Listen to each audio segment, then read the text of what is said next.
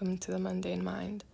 My name is Aontia, and in this episode part, we will be picking up where we last left off with Soulmates, Twinflames, the ego, and a bunch of different conversational pieces that were picked up in last time's discussion. Thank you so much for being patient with the release of this part, but once again, there are content and trigger warnings in regards to the mention of drugs, psychedelics, as well as abusive and traumatic relationships and sexual assault. So please listen to your comfort level and discretion. Now, let's get to it.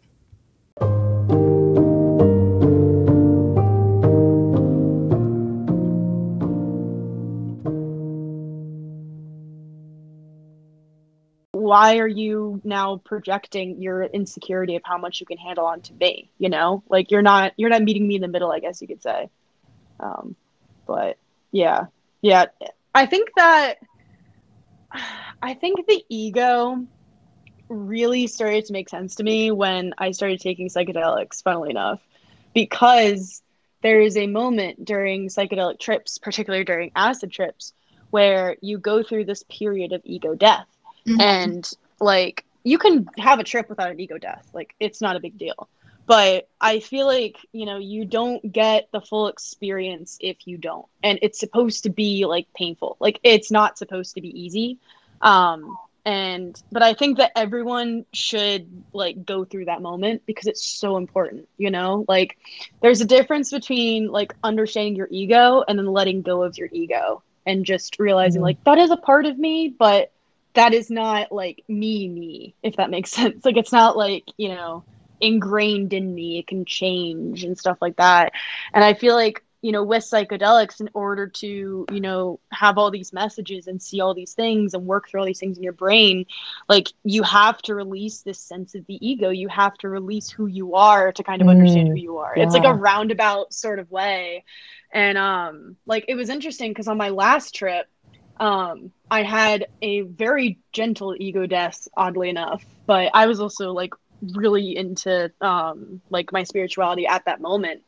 And I had this vision of being in a field, and I was like a petal on like a little dandelion, and it was like this massive like wind was going through the field, and I had this feeling in me where I was just let go, and you'll have so much fun, it'll be great, and you'll work through so much stuff. And I let go. And I like forgot who I was for like 6 hours. It was fantastic. But like the essence of that, of like forgetting who you are and just like experiencing things and just like, you know, kind of seeing yourself from a bird's eye view without judgment, I think is important, like with the ego and with working through all of these like shadow aspects of yourself, is understanding like, oh, these are all parts of me, but it's also okay. You know, like it's okay to have these shadow parts of me, and, you know, that is normal and that is okay.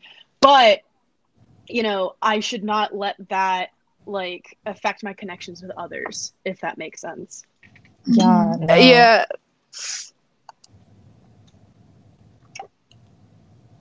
It definitely. Spicy paper, baby. Go ahead. Yeah, no, I could. So like, I've never done psychedelics because, hello, my job. But yeah. Also, like disclaimer to like anyone who listens to this: please don't do psychedelics if you're on like SSRIs or like anxiety medication or anything. Like, talk to your doctor. The only way you can experience ego death is psychedelics. Yeah, no, actually, getting into that. That's the fast track. That's why it's so painful. No, when you were mentioning that actually made me reflect on these past 5 weeks, and you both of you know how much I was grieving this one connection in my life, and I was like, it just kind of hit me when you were talking about it, like, oh, not only was I letting go of this individual, not only was I letting go of like my control of that, but I was also dealing with my sense of self, my ego, and who I was, and what exactly was going on, and why I felt the need to control the situation or control various aspects of my life, because I'm such a type A and type 1 INTJ type personality, and it's like that first house comes in strong of like it needs to go my way, and it's so rooted in ego. It's hilarious.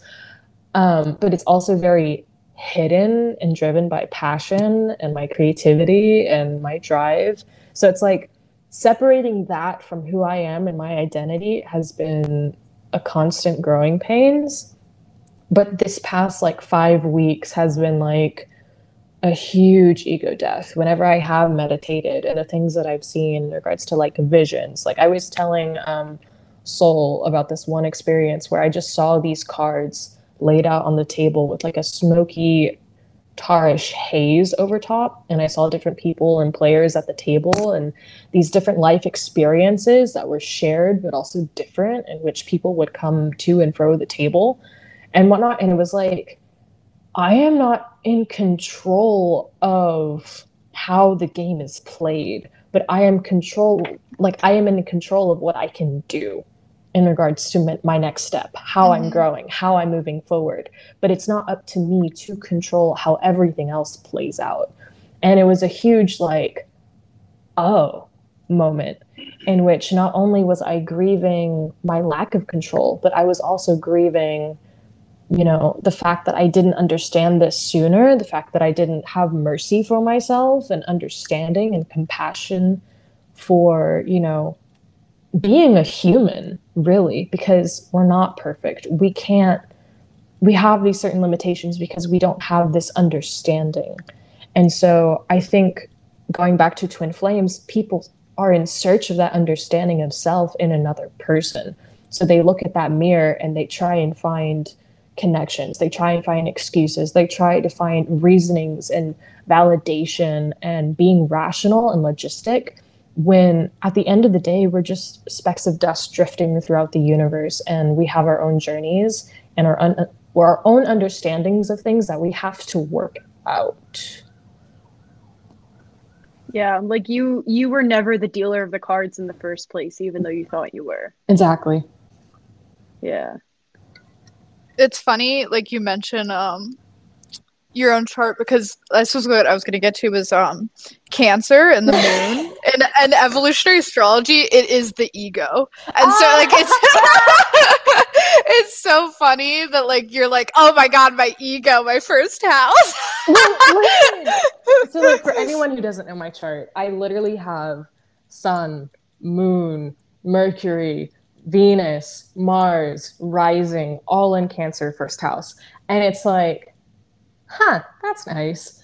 So it's definitely like a whole entire experience, just even dealing with 10th house perfection year, or dealing with this progression chart where everything's kind of like shifted a bit towards Leo. And it's just this whole realization in which it's so funny because people are like, oh, you better watch out for her. Her ego's going to get the best of her.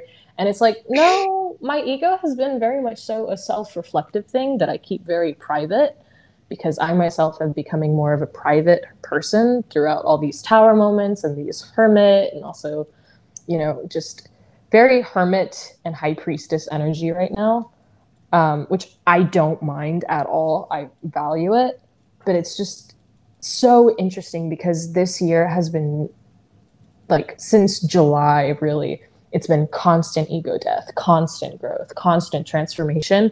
And so it's like, oh, watch out for her and her ego. What ego? I'm literally killing it. It's dying in front of my eyes. You're stabbing it while they're like, ego. But the thing that's swords. Yeah. The thing that's interesting about, you know, all this kind of talk of relationships in regard to, again, like this concept of the soul and the ego, is like, in my own personal philosophy, and specifically with astrology, it's that your soul is obviously born. If you buy into soulmates, like, you probably buy into some concept of the soul, and like your soul is born into this world to learn some sort of lesson, right? And the physical reality exists for a reason. Like, it's not just some prison that we're trapped in. Like, it wouldn't exist if there wasn't something here for us to learn. And so, like, you can't just release and kill your ego. Like, I don't think that's the point. And I think this comes up a lot with Twin Flames, where you just kind of reflect onto another person or attach to someone else because you're not comfortable with your own ego and that relationship between your ego and your soul. So you're like, okay, better just bypass that and like connect soul to soul with another person. And then you're basically like adapting their ego. And so it's just like, I think personally and in relationships, like there's this concept that giving up your ego is like the path to some sort of enlightenment, when it's like, no, like your ego exists for a reason. You have to learn how to operate with that lens, and you have to learn like where that lens colors your experience and like where it empowers you. Because going back to Cancer too, like the lesson of Cancer is not to let go. Like it's to balance the internal security with the external security. So it's this balancing of your soul and of your own personal experience with the ego and with other people's egos and like with their soul lessons. It's not about dissolving this kind of personality that we have. Like that's not what it's all about. It's like it's just ridiculous to me. So when you were mentioning the whole projecting and then adapting to another's ego, what popped into my head, it was like, oh, so a trauma bond.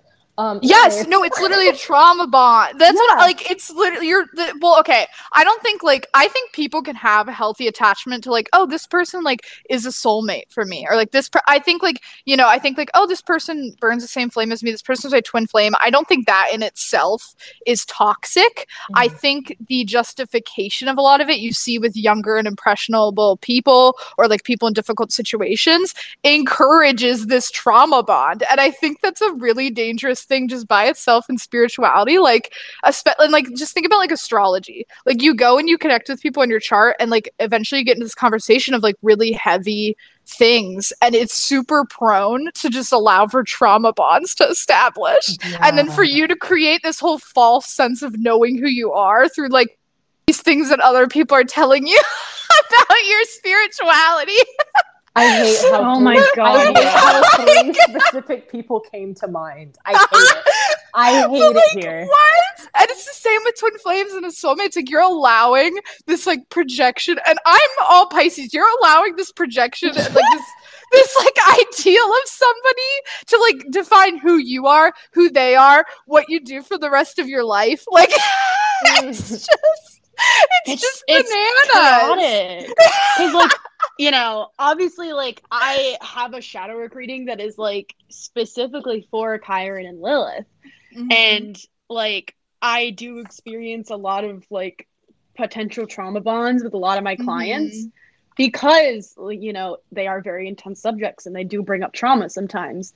And people that come to you are likely they're likely in a situation where like they need some sort of guidance at that. Yeah, like I'm at the point where I'm almost like I'm gonna make like a question on the form you fill out to book to be like, are you in therapy? Yes or no? Oh be my honest. Bro. You know what I mean? Because it's like, I agree. First of all, it's like, okay, I'm your reader. I'm not your therapist. First of all, second of all, I'm just some dude. Yeah, like I'm literally just some guy. Like you're coming to me to. I'm not gonna tell you yours. Like if I'm already dealing with mine, I got enough on my plate. It's just insane. That is why I have not given some people who have requested trauma readings from me, because I'm like, you are not in a good headspace, I can tell, nor are you in therapy. So I'm gonna hold off. Plus, I'm not really at a place where I feel led to talk about such things because I have had my own experiences and whatnot. But on that note, we're kind of slipping away from twin flames and we're mentioning a lot of like soulmates and soul connections. What are our thoughts on soulmates, in all honesty? Because like for me personally, I feel like the labels, and I was actually talking to Soul about this earlier, I feel like the labels that we put on things that we ourselves do not fully have a grasp on is kind of discrediting and devaluing what it actually is and putting such things into boxes. So like soulmates, I feel like throughout the human connection, we could just have these connections with people that we relate to, but we put it on pedestals and it's like, oh, well, you're a soulmate. Oh, you're a soul family. Oh, you're a soul tie, or different things like that. And while I get soul ties especially if you have had sexual intercourse or these very deep energy exchanges. Like, I get that. But at the same time, it's like, I don't think we fully understand what it is we're talking about. Oh my God. Okay. The energy exchange with like sex was talked about on Twitter like 3 weeks ago, and it blew up. I don't know if you saw it, but one of the people who I follow, who's really educated about it and everything, and I think they'd been sexually assaulted as well. And they brought it up and they were like, you're trying to tell me that my sexual assaulter is forever bound to me because I had sex with them?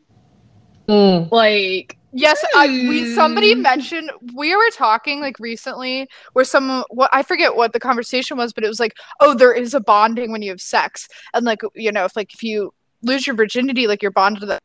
Like, while like I get that, it like bothered me so deeply because it's like, well, what if I was raped? Like, what if I had I had sexual abuse as a child, and it's like, why do I have to be bonded to that person now? Like, in my soul, like that's just like super insensitive to people that have had like sexual experiences that they, even if it's not violent and even if it was consensual, sexual experiences that they would themselves like to release.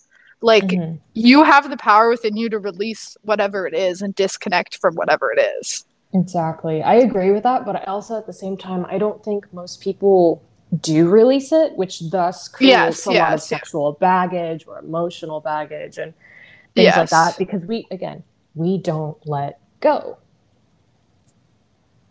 Yeah. Yes. I think that is also the problem, is understanding that energy exchanges are not forever if you just release them, you know? If that makes sense. Like, if you process them and release them, like, they won't bother you the longer you like continue to accept them and understand them, and then just release it. And you're like, you know, that was something that happened a while ago. That was a mistake I made a while ago. That was this and this I made a while ago.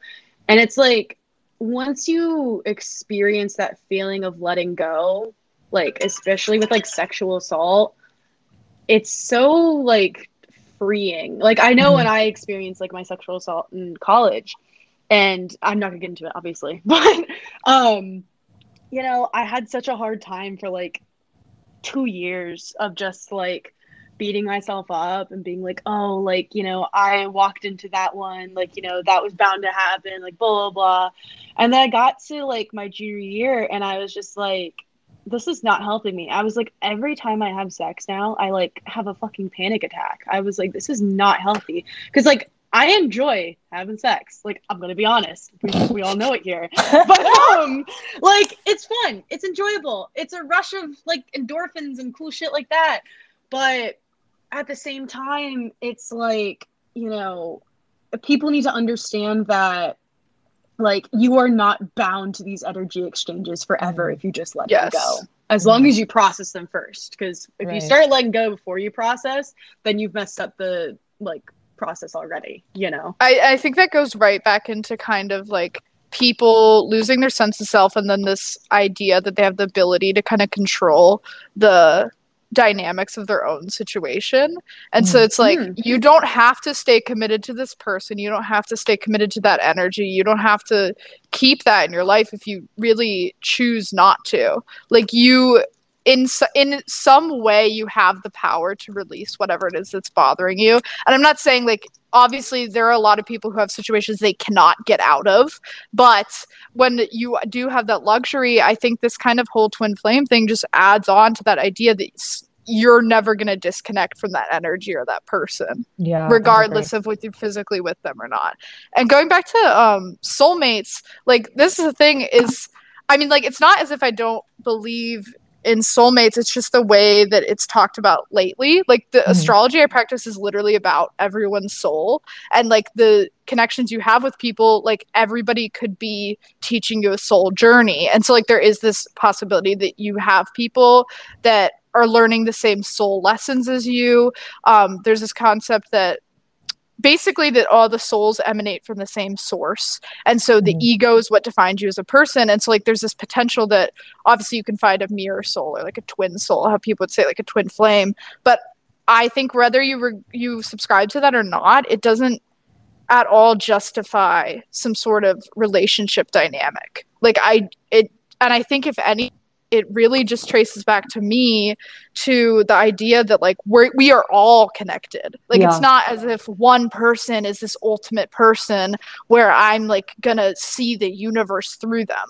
Like I think if you, in my eyes, like being spiritually awakened and like the point that I would like to be at is like I can see beauty in like a million different situations and a million different people in like mundane areas. And so I think like when you like put this like divine connection up on this high level, it really disregards and discredits and like devalues the experience of like experiencing that like spiritual energy or that love in other people or just in like little mundane things. Like I really think it takes away from the ability for you to see beauty in like whatever it is you choose to, or whoever it is you choose to. Yeah, no, I agree. So like this kind of dives into a little bit of sacred geometry, in which everything is connected, everything has its purpose. There's so much alchemic differences with things, but they still build from the same point. Yes. Still like a line and a triangle versus a circle and a point.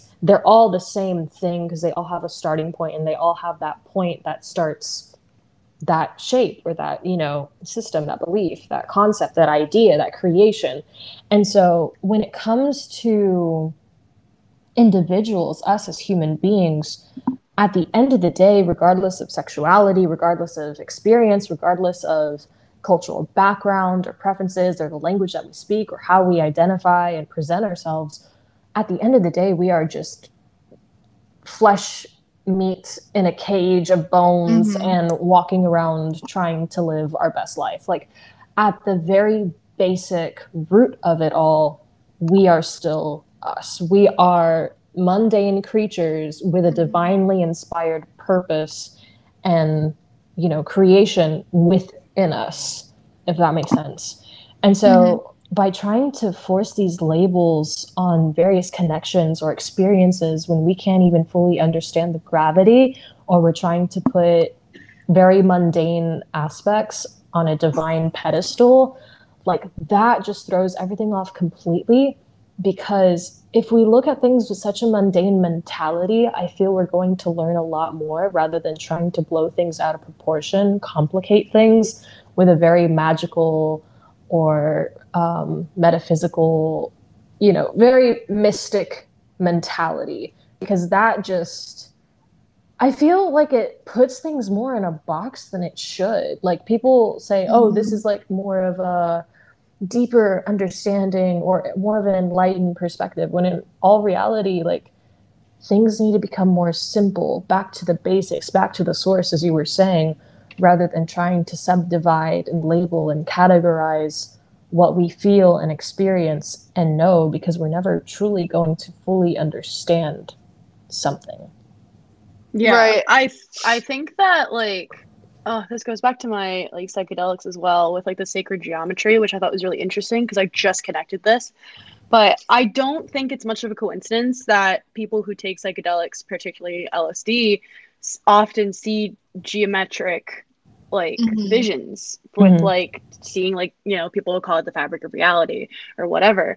And I don't think that is a coincidence. You know, I do think that in a way, like many of us might be seeing the fact that, you know, everything comes from this one point, you know, and this one thing.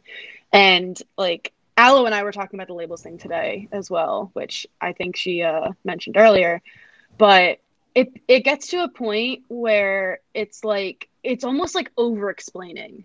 And it's like, you know, these are just things that are known, but you don't have to put words to them. You don't have to get all linguistic and, you know, try and make up a label or try and make up some sort of box to put yourself in.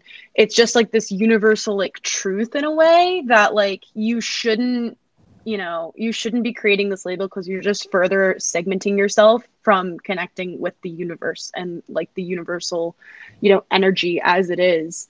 And like if you keep putting yourself in these little pots and these little boxes, like you can't you start having trouble like growing out of them. And I think that's also an issue in the occult community, especially with like all these like witch names, of like being like a crystal witch or whatever. I remember writing out my intro and I had like 8 adjectives and I was like, this is not a sentence. But oh, it was crazy. And it's like I've gotten to the point where I just call myself a practitioner because it's one over explaining if I get into my actual practice. Like, I'm a practitioner. Like, that kind of just tells you all you need to know. I don't have to get into it. I'll just tell you specifics. Like, you just know, because of the nature of the word.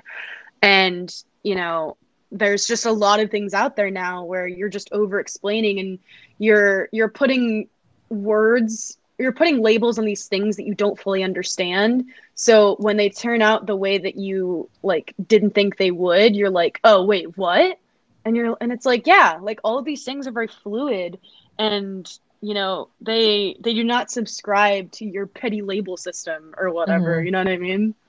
Right. I think like going back to kind of the idea of the source and like this like universal kind of energy, and the kind of contrast between that and us like experiencing things in reality that we have like in our bodies. Like anytime we interpret things or put them into words, like it doesn't matter how meaningful it is, you're somehow segmenting it that from like actual truth. Like regardless of what your words are, like it's not going to embody the entire experience, and it's going to be colored by your personal lens. And like there's beauty in that, and like that's amazing, but when you try to like label things and put them into words and like explain them, it's somehow detaching from the very thing that you're trying to describe, which is like this soul connection. And so like it's just funny to me that people like detail, like we were talking like 12 types of soulmates, or like a 9-step process that's like the twin flame journey. And it's like the very nature of the universe is that it's like chaotic. And so like just the absolute like audacity that we have to be like, oh, I understand the soul and I understand exactly the process that it's going to take. It's going to take 6 months and it's going to go through step 1, 2, 3, 4, 5. Like the fact that like we think that we have this bearing over like what it is. And like I think that it's cool for us to like sit here and be like, oh, I think like this is what the soul is, and like philosophize on all of it. But the fact that people tie it to kind of the structure of their everyday life is just bizarre to me. Like, why do you think that you have that much control and understanding over these more like spiritual concepts? Yeah, they're very like abstract, and like there's a difference between like theory and truth, obviously. And I actually got into a conversation with this a couple days ago. I don't remember who was talking about it, but someone was talking about like some theory in astrology or whatever, and this person was like trying to discount it and being like, oh, you're generalizing, like blah blah blah blah. And it's like, I mean, maybe they are, but like it's a theory, and there's it's a reason all why a it's a theory. Like like if you really want to go hard, like everything that we know is a theory. If you really want to like go big brain about it, because we don't know anything. Like we really don't. And I mean, understanding that is freeing in and of itself, honestly, because then you're like, oh, I can go buck wild with this. but at the same time, it's like, like it's freeing. It's freeing to understand that you do not understand anything. And it's like, wow, I don't know. I can't put it into words, which is kind of funny considering the whole subject. But well, there's a concept. I mean, this is literally like a philosophical concept you're describing, which is like anti-realism. And basically like somebody who's an anti-realist would say like, really like scientific anti-realist, the thing that I like really cherish about it is like there's this concept that like, yeah, these things might be happening, but the systems that we have to describe them, it's just adequate. It's just empirically adequate. Very, like, it's just things that could happen. It doesn't mean that it will happen. Like, and they're very limited. Like, especially with like math. Like math is definitely a way to try and understand the world and how it works and everything, but like it has its limits because we just don't have like the knowledge to like fully understand it. Like there's lots of math problems that are still unsolvable because we just don't have like the process power to like figure them out, and we don't have the tools to figure them out. And it's like once in a lifetime that someone will solve these like unsolvable problems. And I remember I think my boyfriend was telling me about this one math problem, and this guy in like Russia or something solved it or whatever, and they were like, "Oh, you want credit?" And he was like, "No." And they were all like, "What?" And he was like, it's whatever. Because he was like, I don't know, I just solved it and like that was it and like whatever. And it was such like a nonchalant thing. And it was just funny because I interpreted it as very much like yeah, I solved it, but we still don't know shit. Right. Going back I mean? to going back to like astrology, I come off like a hypocrite for this because I'm sitting here like, let me tell you what your soul does. But like there's like this idea that like this is just a language that like we as humans have constructed to try and understand and manage and predict these like big things that we don't understand at all. And so it's like I think there's a massive degree of power and of like personal strength and reflection in trying to do that, like trying to expand your brain to do that. But at the same time, whenever we do that, like we are like fragmenting and putting the truth into some sort of box, because like we will only have very small moments where we can like see that pure truth, you know, like you can like this goes back to the whole kind of like soul connection thing. You can't sustain that energy constantly throughout your life with like without some degree of like your own ego influencing it, and like still this limitation that like we're humans and we can't understand anything or like predict anything, like it's just like I agree. like I wanted to like that also goes back to like, you know, psychedelic trips as well, is that a lot of people have a very hard time describing what they saw. And like there's a reason for that, you know? Like I know in my trips, like I had such a hard time describing what I was seeing because I was just enjoying like feeling the experience and feeling like what I was seeing and just like being in the moment and being like, wow, like look at all this stuff I'm working through. Look at all these realizations I'm having. Like this is amazing.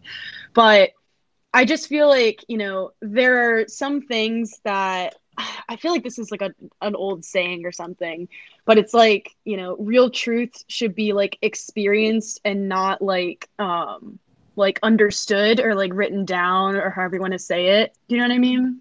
Mm-hmm. There's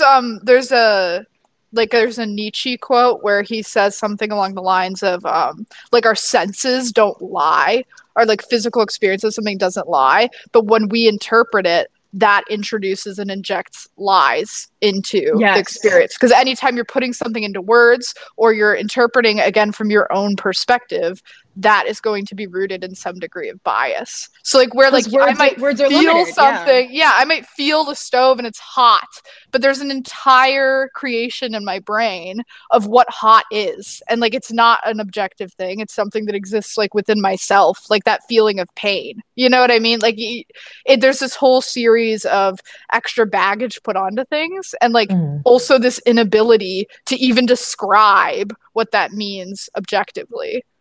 Yeah, so like actually... words cannot encapsulate the experience that you are having. Yes. Yeah, so that actually reminds me of two different conversations that I've had with both of you.